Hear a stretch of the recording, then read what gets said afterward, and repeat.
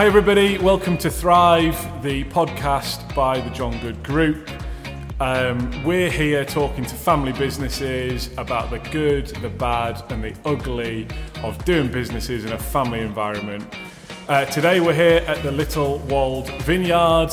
You can probably hear some of the rain and the snow in the background. It's a pretty chilly March day, but I'm joined by the amazing Alice, who is talking us through all of the stories of this third generation family business.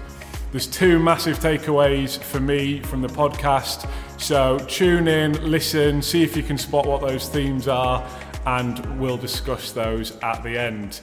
Tell us the story of the business. Where did it start and the story all. Yeah, fine. So I'm one of third generation on the farm now, and really kind of our chapter of it came into it in around 2012. So we own a fairly small arable farm. When it was in first generation, so when my granddad bought it, originally we had a dairy herd, and we then had pigs and poultry, and when my dad first took it over, he was under £1 million kind of business where they was turning over a lot of money. The land was really productive because the whole farm worked as a nice system where the cereals grew to feed the animals and the animals made different, it worked as a really good cycle. However, that lasted for so long. And the farmhouse itself and the farm is right in the middle of South Cave, which at the time when the farm was thriving worked really well for it and the village was small. But as the village of South Cave grew, it grew around the farmyard, which essentially meant that it got to a point and any planning applications we put in to extend or develop animal housing routinely just got turned down. A lot of people who were moving into the village who came for the village life perhaps didn't really know what village life was. They thought they were coming to just live in a very quiet area, whereas actually farms are noisy. When you've got a couple of thousand pigs and whatever else, it isn't quiet, and they didn't want that on their back door. So like I say, routinely planning applications were turned down, and it got to the point where he couldn't keep up. We didn't have the number of animals and we needed to make it profitable. The animal housing wasn't up to scratch, and along with that came the supermarkets. So, the supermarkets were really pushing you down on price, and you had to be a certain size to make it viable. So you were squeezing the business, squeeze location-wise. Literally everything was, at a point where we just couldn't do it anymore. So in my lifetime, I don't remember livestock on the farm at all. None. So I only remember the farm being arable. So it lasted as arable up until about 2000. So we grew kind of wheat, barley, various different cereals. My dad was one of the first growers in the country to grow broccoli for bird's eye. We've grown peas. But the problem with arable is that you've got really high overheads. So your cost of your combines, your tractors, etc., far outweigh anything that we could make on the land. So our land is split 50-50. 50% of it is very steep, chalky walled hillsides. At the time was great for the cows. So the cows would come up here in winter, it stayed well drained, etc. And then we've got about 50% flat land, which again, when my granddad first bought the farm, great, because the cows would then go down there in summer. So they'd graze up here in winter, down there in summer.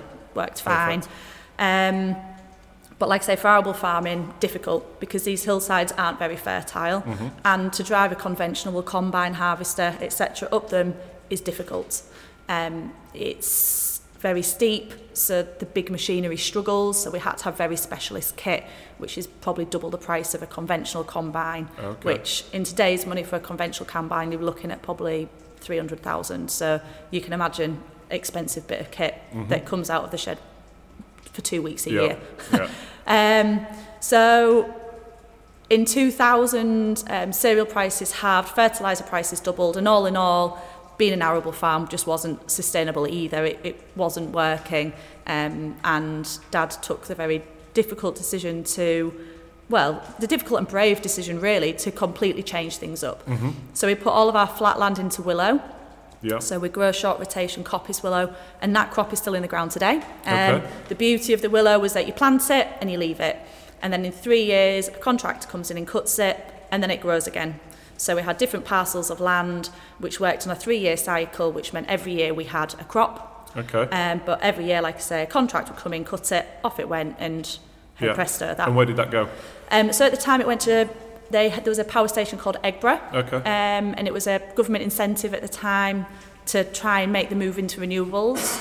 Okay, so one of the pioneering biomass initiatives, right? Absolutely. Okay. So Dad was one of the biggest growers in the country for it.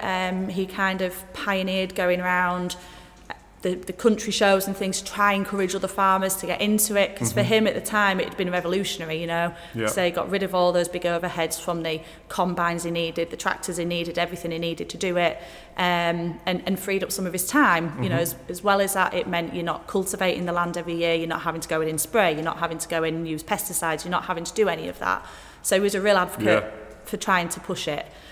And that worked on the flat land for sort of 10, 15 years until the Eggborough power station went bust, and we had to try and find another route into selling it.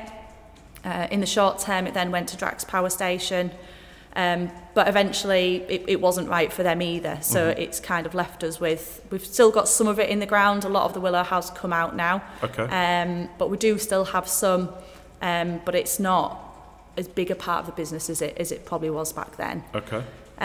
So that looked after the flat land, but it left the hillsides pretty much redundant. So they were put into like a stewardship scheme, which is basically wild grass. So you plough it up and you leave it. Okay.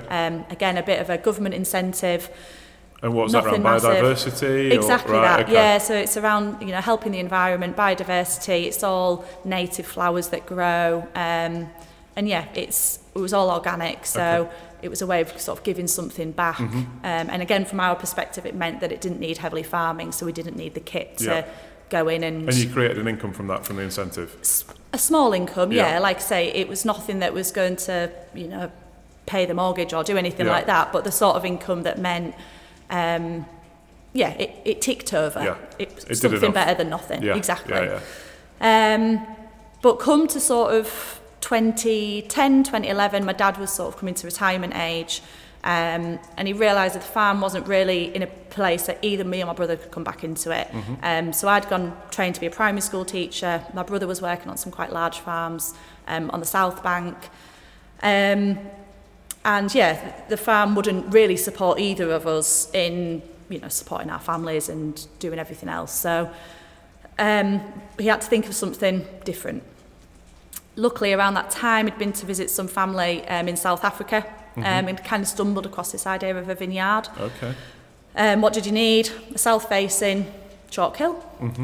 So he came back off his holiday and kind of, you know, mentioned this to us. I'm not going to lie, at the time, we kind of thought, interesting idea. You know, I think there was a lot of smiling and nodding whether we really believed that this was going to become something or not. And tell me about that whole decision-making period. Massive change, right? Yeah, massive. So let's dive really deep into that. Okay. So your dad's come back from South Africa.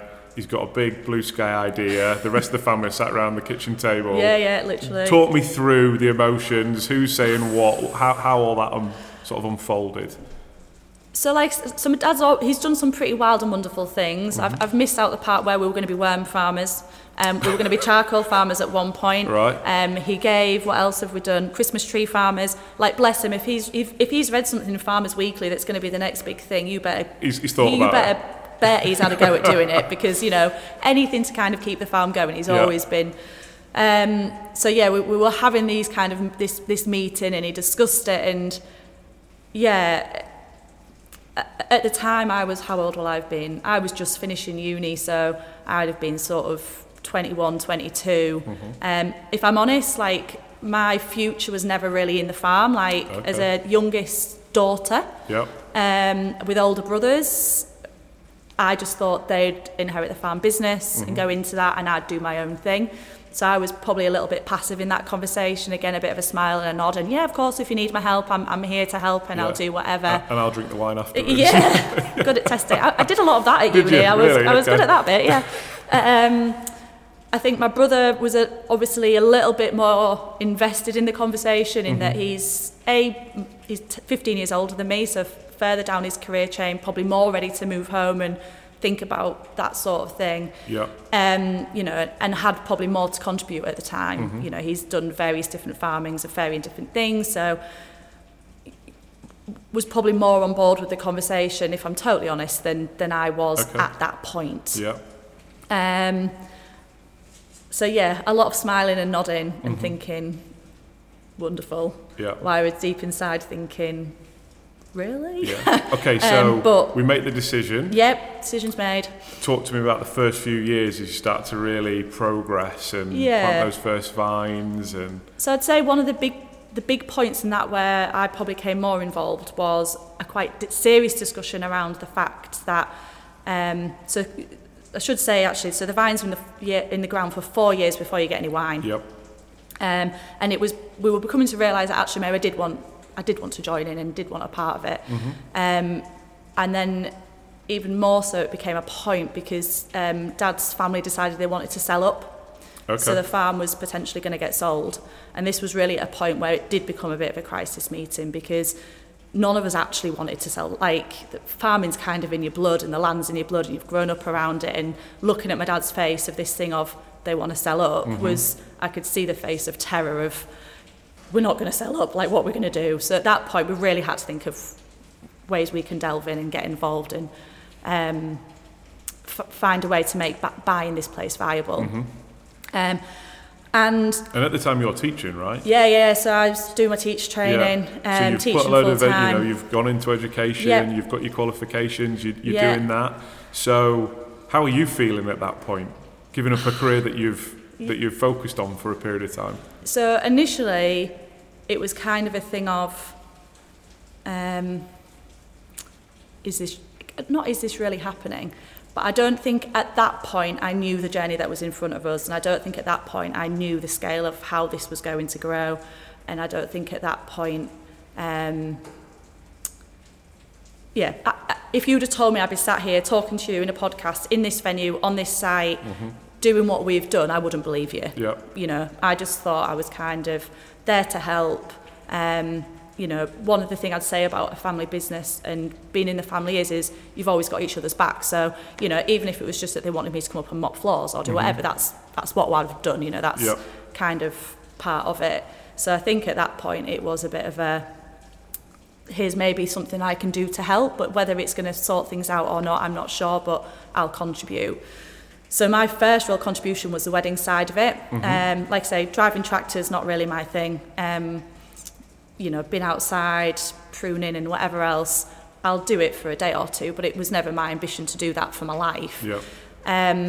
But something I had come across was outdoor weddings. So I'd looked after some children who owned a TP company, and I'd seen this idea of outdoor weddings. Some of my friends were getting married at the time, and I knew how much people were making for renting land out and things, and I thought actually that is something I can do because I can organise. I like that side of it. I like delving in with people and whatever else.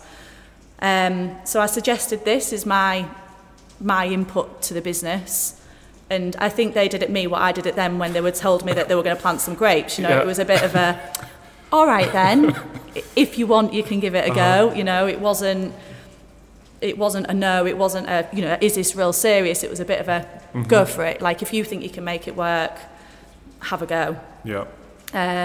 And really for me, that's where I properly came into it, I suppose. And again, things just totally snowballed from loosely kind of advertising this bit of field that we had with an amazing view and the prospect of some wine being on there to sat in a building that, we're now hosting 40, 50 weddings a year in a totally tailor-made building with mains and electric and all sorts of things, which again at the time I wouldn't have dreamt it from. You know, the very first wedding we did, I cut 3 acres of grass with a petrol lawnmower. Yeah, wow. How long did that take you? Oh, the muscles in my legs I did not know I had. Good workout, right? That was, but you know, again, it was, this is going to work, and we'll see where it goes, and that's. So what's fascinating already is you've got almost a healthy dollop of scepticism in the family for new ideas. Yeah. But at the same time, those ideas are then backed to get on with. 100%. How does that work in a family dynamic? So you've clearly got your dad's involved and he's around it, and you've got your brothers. So you've got a family unit, but you've also got a business unit. So how does that all work? I'd say it's something that's definitely evolved over time. And again, as the business has grown, it's been quite nice in that we've all kind of fallen into our own strengths and departments as such.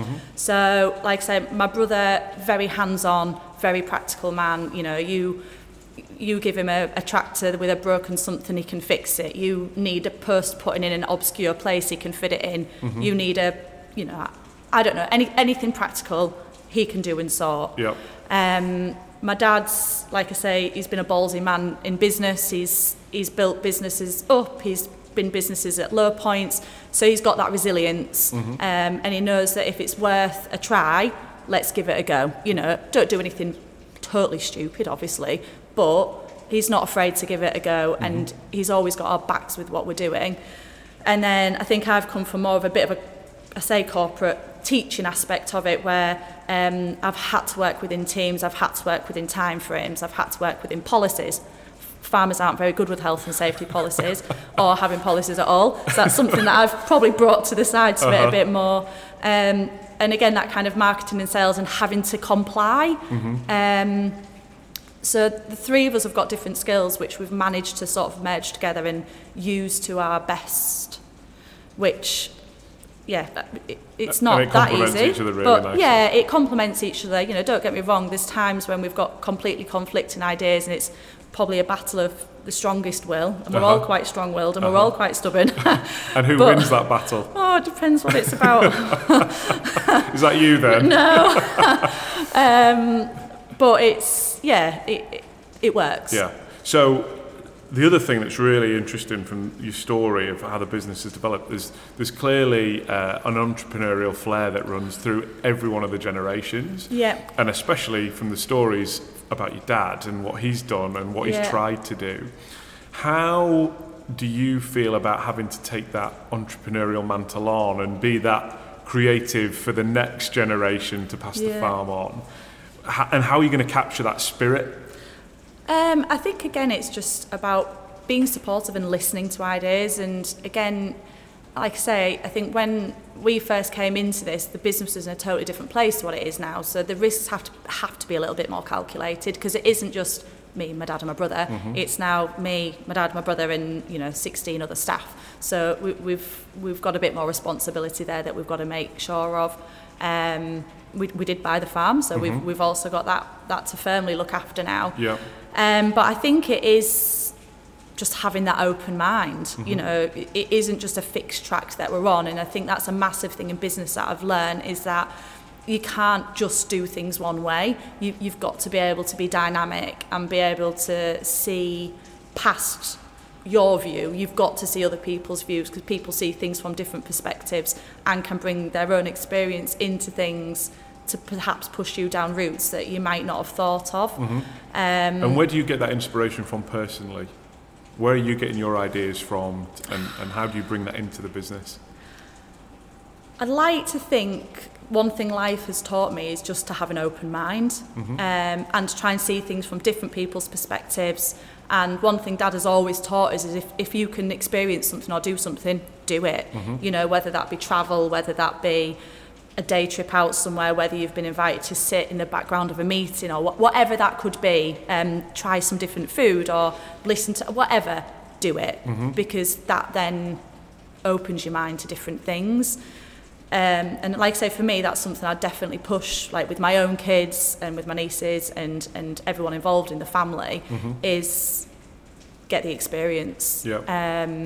And are you planning for the next generation to come through? Is that your ambition? Definitely. So my brother's sort of 15 years older than me, so as you can imagine, his kids are much older than mine. Yeah. So my niece Ellie is 22. She's just finishing off her masters, and potentially in September, hopefully she'll kind of start stepping back into things. Oh wow! So that'll be fourth generation in the business. Yeah, so that's fourth generation. Yeah. My kids are a bit young at the minute. However, You've not got them working on the farm Harry's yet? a dap hand at winter pruning. Oh, I was really? about to Okay. say they're both pretty good when it comes to picking grapes and whatnot. So, and they've had no choice, you know, since both of them being born, they've either been strapped to my back, knocking in posts for marquees, or sat in the middle of a marquee while I was sorting tables out, or coming up with me the next day to do whatever. Or, you know, I mean, when I first started, I had meeting couples in my front room with Harry as a baby laying on the rug doing whatever. You know, this hasn't started from flush beginnings. This has started from the bare bones of us literally doing everything we can with what we've got. And they, bless them, both of them have been totally involved in that every step of the way. So I do think it is kind of already in their blood to an extent. And they see the highs and the lows of it. You know, they see me when I'm absolutely exhausted and I feel like I've passed everything, but then they also see me coming home with an award in my hand when we've had an amazing night out, and they, you know, they see people talking about it and whatever else. So hopefully they're seeing kind of the full spectrum, and it inspires them in a way that they want to be a part of it. Okay, you talked about highs and lows, so let's get into that topic. What's been the biggest low in your journey here? Christ.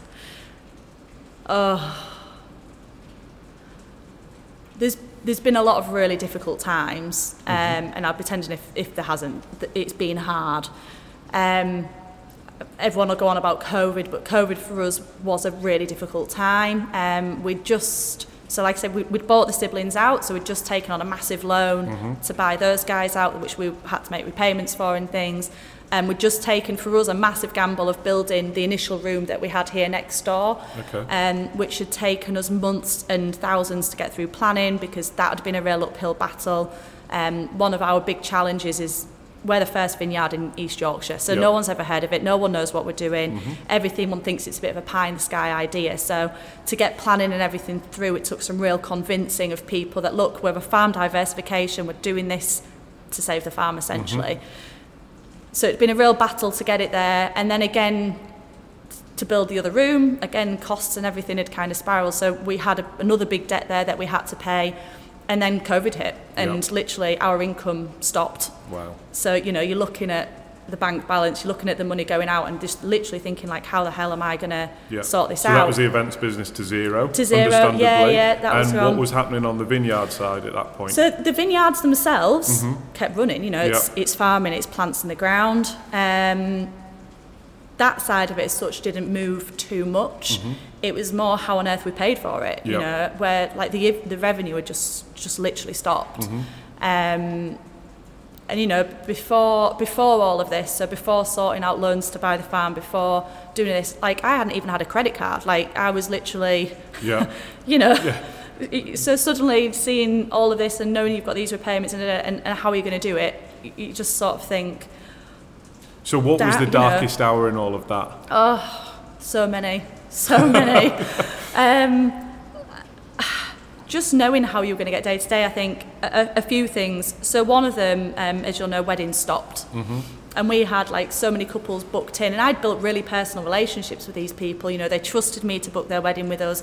They were paying us a lot of money to host their weddings for them, and they were ringing me and saying what's happening. And I mean, we were getting the information at the same time as the other news bulletins, so I didn't know what was happening, and they were ringing me for confidence, and I was thinking, oh well, how am I gonna?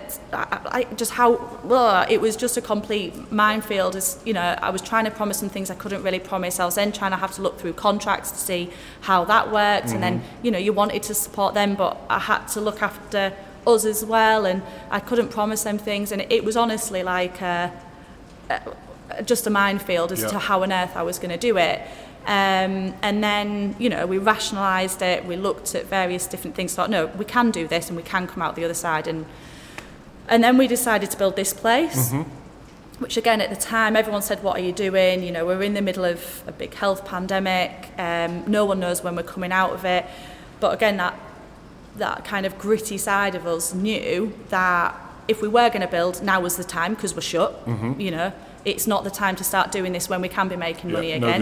No disruption. So if we're going to develop, let's do it now. So we did. Planning went through much easier that time. I think they'd realised what we were doing. We'd got the quotes in. We'd instructed builders. We'd got stuff in the ground. They were starting to dig. And then we got a phone call about a week before Christmas, and the bank just said, we're not going to fund it. Wow. Just what you need. Just what you need. Okay. So, when you're sort of like, literally, I can't even, like so I said, the builder, we'd literally paid deposits, builder on site, materials on site, and then they just said, nah, ring us back in April or May. We don't know what's happening. And I was like, no, it needs to be built by May, because I've got weddings starting in May, like, that can't happen. Yeah. And literally, like... So bank pull the rug? Bank pull the rug, yeah. What's the first step after that? So there was the tears. I think I'd gone past the point of tears at that point. I think it was just how are we going to sort this out? A lot of Googling. Yeah. Google's got me quite a long way in this. And we managed to, we spoke to all sorts of people about different forms of finance, but at that point, again, there'd been another wave of COVID, no one would touch hospitality. Yeah. And again, that was a massive difficulty for us, because I was trying to explain to people, yes, we're hospitality, but we're also a farm. Yeah. And at that point, I'd managed to build the wine sales up, so our wine sales had gone up like 130% on the previous year. Money was still coming in from that side, so we still had money coming in, and actually somehow I'd managed to grow the business in that time technically, but trying to convince them of that, they were just like, no, hospitality, no, it's hospitality, we're not going to touch it. And at this point, the builder, bless him, it was also Brexit, so we had that to contend with, building materials, and he was just saying to me, if we can't get it now, your building cost is going to go up massively, and I've got other jobs starting, so I'm going to have to leave. So it really had to happen. Wow. So how did you fix that? So eventually, we managed to get a bridging loan. Okay. Again, terrifying when you look at the interest rates on those things. And again, once we got into it, when I realised how much even just securing the loan was going to cost. But again, we knew that we had to get it done. Yeah. And I knew that I could get us out of it. And I looked at the forecast, looked at everything else, and it was going to work. There was no way it wasn't going to work. And as I've kind of told you from stuff that's happened before, that's kind of been our mentality through it. And I think when you've got so much emotionally and personally and everything invested in it, that's just the attitude we had to have. Like, it was going to work. Your story is one of real resilience in the face of quite a lot of adversity. Do you recognise that in yourself? Just how resilient you actually are? Yeah, I think so many different things happen throughout your life, and again through all the different experiences that we've had, and just all sorts of things. And there have been points where I probably wasn't as resilient as I am now, and I'd real upset about. I remember doing, when I'd done my degree, I went on to do early years professional status, and the first time round I failed. And I remember at the time being distraught, like, I have failed, like, how have I failed it? And the woman teaching me at the time just said, come on, like, pull yourself together. You were 2 marks off, it was fine, you can do it again. And it took me a lot, but I came round to it, and then I came out with like an outstanding kind of thing after it. And I just thought, actually, what is the worst that can happen? You failed it, but so what? Like, pull it round and do it again. Just what is the worst that can happen? Eventually you come to that point, and you have these terrible times and you get through them, and then next time you think, oh well, what's the worst thing that can happen? They're going to pull the funding. Oh great. We'll find a way to sort it. What's the worst that's going to happen? The water's going to stop running. Oh well, don't worry, we'll sort it. There's always a way out of something. And you've just got to keep that in mind. As long as, again, you're willing to be open-minded and diverse in your approach, you can do it. You've just got to want it enough. And you've just got to be open-minded enough to look at the way you can do it. Okay. Let's change tack a little bit. Yeah. So in the last 10, 11 years, really 2 big new businesses have grown out of the farm. In the vineyard and the event side of the business. Do you remember the exact time where you went, we're onto something here? Yeah, I think, for me personally, I think the wedding side of it, I suddenly realised that it could be something big, and, there was just massive potential for it. And when people started copying us, you realise that you're doing something right. You are doing all right. Yeah, for sure.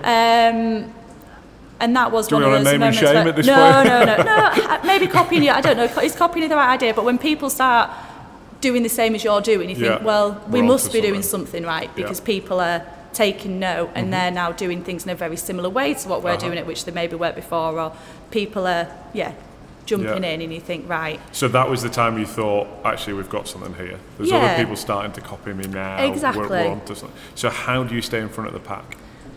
For me, I think you've got to do you, and you've got to do you well. So you've got to have some kind of unique quality to what you're doing and push at that.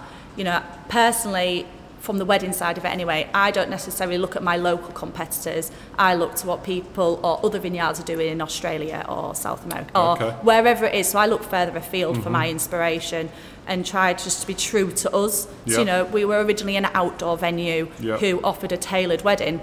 To me, essentially, we're still that, and we've just got a really nice building and cement and and things in place of where we once had canvas, and that's really what I still try and push.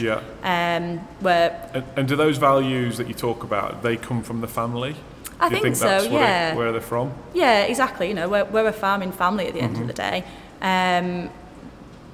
We've always, I've been lucky enough to do some really nice things in my life and be to really nice places, but actually from doing that I've learned that most people are just normal people inside. And actually, you know, that's, I wouldn't say it's a front, it's a thing that we do and apply ourselves to, but actually most people are more comfortable in just being themselves and who they are, and that is exactly what we do. You know, I'm much comfier in a pair of jeans and boots at work than tottering around in heels and whatever, because I know that chances are in the middle of a wedding I've got to go fill a generator up, or, you know, go and move a trailer or whatever else, and that's where I'm comfortable. You know, I wouldn't be comfortable. So when do you feel that sort of almost imposter syndrome feeling?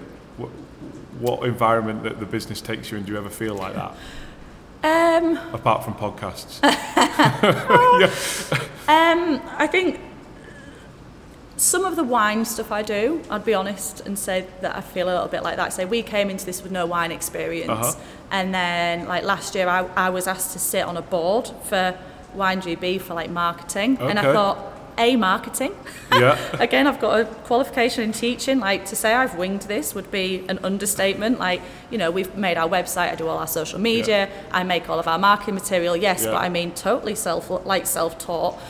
I think you do yourself a disservice there. Oh, no. You are the brand in itself, right? No, I think, it feels weird. And then... So you sat on this board. There's a load of other people around. From like really established places, which are like proper fancy. And then there's just me. From East Yorkshire. Me from East Yorkshire. Oh, you're right.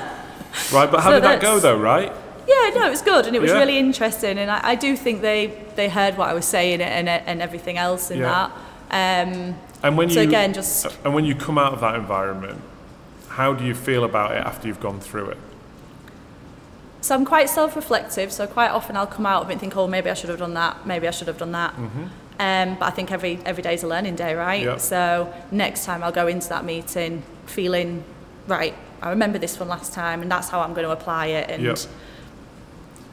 it's funny you say that, because my whole thing around imposter syndrome is I think everyone feels it at different times. Exactly. I don't know one person I've ever met, regardless of job, status, whatever, who doesn't end up feeling like they can be a little bit anxious about an environment that they're walking into. Definitely. But there's two things. You're anxious because it's important and you want to do well. Totally. And then at the end of it, you turn around and go, well, it was just a learning experience. And if you walked into it as this is just a learning experience, I think you'd be quite chilled. Definitely. But you don't, and I think this is a thing that actually as business leaders, there's always this impression that we are supposed to be comfortable in every single environment regardless. And I think it does the business leader community a massive disservice. Actually, most of us, you know, sometimes feel a bit of pressure and feel a bit of anxiety about a new situation. But actually, we've got to reframe the whole conversation. Definitely. They're just learning opportunities. We're all people. No one's perfect. And you've described that perfectly, just in what you're talking about there. Talking about your development then as an individual. How do you have a mentor? How do you network? How do you take on your learning, and how are you growing personally? I think I've done quite a few different things. So I'll be honest, like I am a bit of a closed book, and like my dad's here now, but he'll tell you I'm terrible at asking for help. It's never been my strong point. I'm quite independent and quite like to get on with stuff. But something I've learned is that I have got to ask for help sometimes, and there are things that I can't always do. So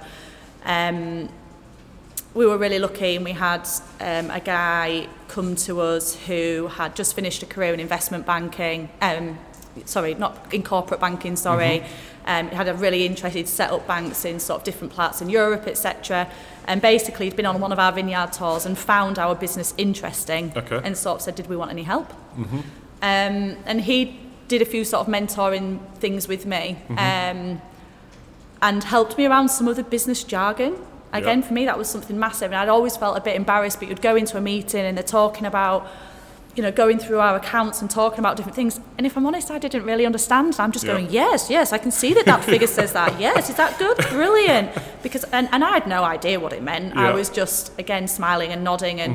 And that was really helpful.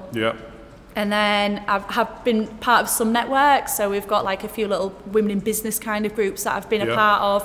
But even that, quite often, I'll feel a bit humbled to be there. I'm here sat with really kind of inspirational women who are all sort of 10, 15 years older than me, and sort of relating to them is a bit weird sometimes. It's nice. Do you ever consider that they're probably sat there looking at you going, wow, you're an inspirational woman that's 15 years younger than me? Have you ever thought about that? They're probably all sat there pretty jealous that there's someone that's doing what you're doing that's 15 years younger. Think about that next time you're in that room, for sure. So you mentioned a business mentor early. Do you do anything like that now for yourself, or do you do that with others? Not as such. Although again, it is something that I've been thinking about lately, because again, the business is kind of I should backtrack a little bit. Like, one thing I've found is, because our business is so different, it's often quite hard explaining it to people. And the people I've found in a position to mentor often have a very different background, which I think is interesting because they're coming at it from a different sphere, and they're coming at it from a different perspective, but sometimes not that relatable, if that makes sense. And I think it's really finding the right business mentor that has a similar experience and knows the dynamics of the family business, knows the dynamics of the business front of it, but the emotional side of it as well, because that can be quite a difficult thing to manage. And can you find that network within either the farming community or the wider sort of wine vineyard community in Yorkshire or further afield? Does that exist? Personally, I don't think it does in the farming. I think you'll find farmers are quite closed books, male or female. I mean, I've got a friend who is, she's a pig farmer, and she works with her dad, so it's nice, like, we'll have chats about things, which is helpful, because again, there is some kind of relation there to it. But I've never really found a professional network as such that does that. Okay. And especially the vineyard industry in Yorkshire is starting to thrive, right? So we're 9 commercial vineyards now in Yorkshire. You guys clearly sort of leading a bit of the charge on that for a while. So what's next for that particular industry? Where do you see that going? I just think it's an onwards and upwards spiral. Viniculture is one of the biggest growing sectors in agriculture at the minute. And what was really interesting, we were at the WineGB Awards last year, and Oz Clarke always gives like an opening talk on the English wine industry as a whole and where it's going and what it's doing. And he actually made a point of saying, like, Yorkshire is the next Champagne. Like, in 10 years, it's going to be exactly the same growing conditions. So it is just going to grow and get bigger, and hopefully we're 10 years ahead of anyone now that's going to start. We've got the experience now that we didn't have before. We've adapted farming skills that we had previously from agriculture, but Dad and Tom know these hillsides inside out. They know how to drive machinery on these hillsides. They know how to cultivate the land on these hillsides. They can do all of that in their sleep, whereas people coming into it don't have that. So hopefully we can help them. Hopefully we can be the help that we didn't have. we were doing this blind. It was, again, Google. Google and a bit of research and fingers crossed and it's going to work kind of attitude. Whereas now, hopefully, we can give other people a little bit of help and guidance of things that we did right, things we did wrong, and be a part of what is going to be inevitably a big thing in this region. Yeah, and is that sort of an outcome of climate change? Is that what's really driving this sort of potential new market in Yorkshire? I'd be lying if I said it wasn't. Yeah, like, the increase in temperature and things that we're having, that can be an issue as well, because you can have the kind of adverse weather that we get, the late frosts, etc., can be massive issues. However, it is getting warmer, and we are on the right soil, so it marries up. We've just got to keep getting the quality there. Okay. So we've touched on sort of climate change a little bit there. What about ESG? Incredibly sort of popular topic of conversation around businesses of all sorts, the environmental impact, looking after the local sort of societal bits, and then clearly looking after the business as well. What things are you doing here to sort of address some of those key points? So go on, ESG, put it in long words for Environmental, social governance. Oh, there we go. So anything we're doing about the planet, the people, or the business itself. So environmentally, I think we do quite a lot. So again, as farmers, Dad and Tom have always had sort of good practice in mind. So we stopped using pesticides on the farm a long time ago. When they're spraying, they can spray as minimally as possible because they know how to do it at the right time and do it right. Things like planting woodlands always been really important to us. So as you drove up, you'll see we've just planted about 100 trees just as you drive up, because strong believe that what you take away, you've got to give back. There's been quite a big push in YNGB for sustainable vineyards. And I found it really interesting because I went down to sort of a conference to listen to it all. And all of it was stuff we were already doing. So, leaving your hedgerows, leaving parameters when you're cutting grass so that the wildlife can go and live in there. All things that we've always done. So that was really good to know. I think more from a business side of it, like, running logistically this place and those sort of things as well, we are really conscious of it. So we've been looking at packaging. It's quite a big thing for us for the wine. Trying to use all renewable kind of things that we can. We've tried to cut plastic out as much as possible. Even from our sparkling wine bottles, we've removed foils, which we came across a bit of criticism for at first.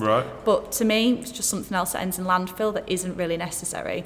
So actually, I've pushed at it more and said, we've had a few people that have come to us and sort of, what are you doing that for? You're taking away the quality aspect of it. And I was like, well, I'd rather do that than pollute the earth, actually. So actually, let's look at why that's on there and you're finding the marketplace and the buyers are that focused on these little elements? Some. Right, okay. Not all, but some are, And that's actually you're willing to trade that you get in wine. But you're willing to trade those people off to go to your values? In the nicest way, yes, because I think we believe strongly enough in it, and I think, like I say, we farm sustainably. We try and run this place as sustainably as possible. Why wouldn't we package sustainably? And we've got one earth. Look after it. It makes sense. And when we're talking about future generations, I want them to do the same, and hopefully they'll think of other ways and be brave enough to test it and try it out.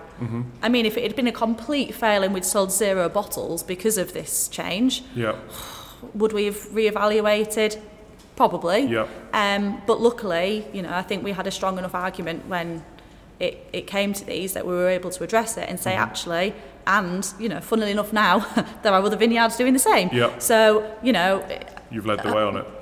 Hopefully these other places have, whether they've done it because of us or because of whatever, they've seen it and thought, no, actually. Do you think sustainability is going to be one of the sort of key competitive areas in the industry over the next few years, and about how you tell that story and what you do internally? Yeah, definitely. I think especially the younger generations sort of coming through are definitely more conscious of it and are definitely aware of it. And what sort of things are they saying? What are they asking? What are they interested in? So for us, a lot, so we grow a lot of wildflowers up here. So we used to have, the front of this building was covered in wildflowers, and as you drive up it was covered in wildflowers. And the amount of people that were just in awe of them, yes, they look really nice, but they were actually interested and loved the wildlife side of it. You know, they were happy to see the bees, they were happy to see the various different insects. Yeah. Whereas I think at one point that would have been a bit like, oh, what do you mean you've got bees? Why are you encouraging bees? Whereas I think, you know, people are open and excited by that now. It's not something to shy away from. And you know, when we do the weddings and things, we try and use as many local suppliers as possible, and we try and encourage the suppliers to be as sustainable as possible. Again, on the flower front, we've got a florist who she grows most of the things at home. She tries not to import, and that has been quite strong for us to push that, because I just think it just adds to the credentials and genuine ethos of the business. Yeah. Okay, so we talked about environment. Let's talk about people. Yep. What's the industry doing to bring in young people, address, you know, bring in apprenticeships? How's that all working? So we have got a vineyard apprentice. We've got one of the first vineyard apprentices in the country. Wow. So it's the first scheme that's ever run. Yeah. Typically with wine. Yeah. It's down south. So it's at a college called Plumpton. Okay. But we've got one of the first people ever doing it. So amazing. that's quite exciting in itself. Start? So it's just coming up to the finish of the first year. Second year, sorry. Yeah, brilliant. So that's been interesting, again, something different for us to be involved in, but that we wanted to give a go, because we realised that people, again, not many people in East Yorkshire wake up one day and think, oh, I know what I want to do. I want to work on a vineyard.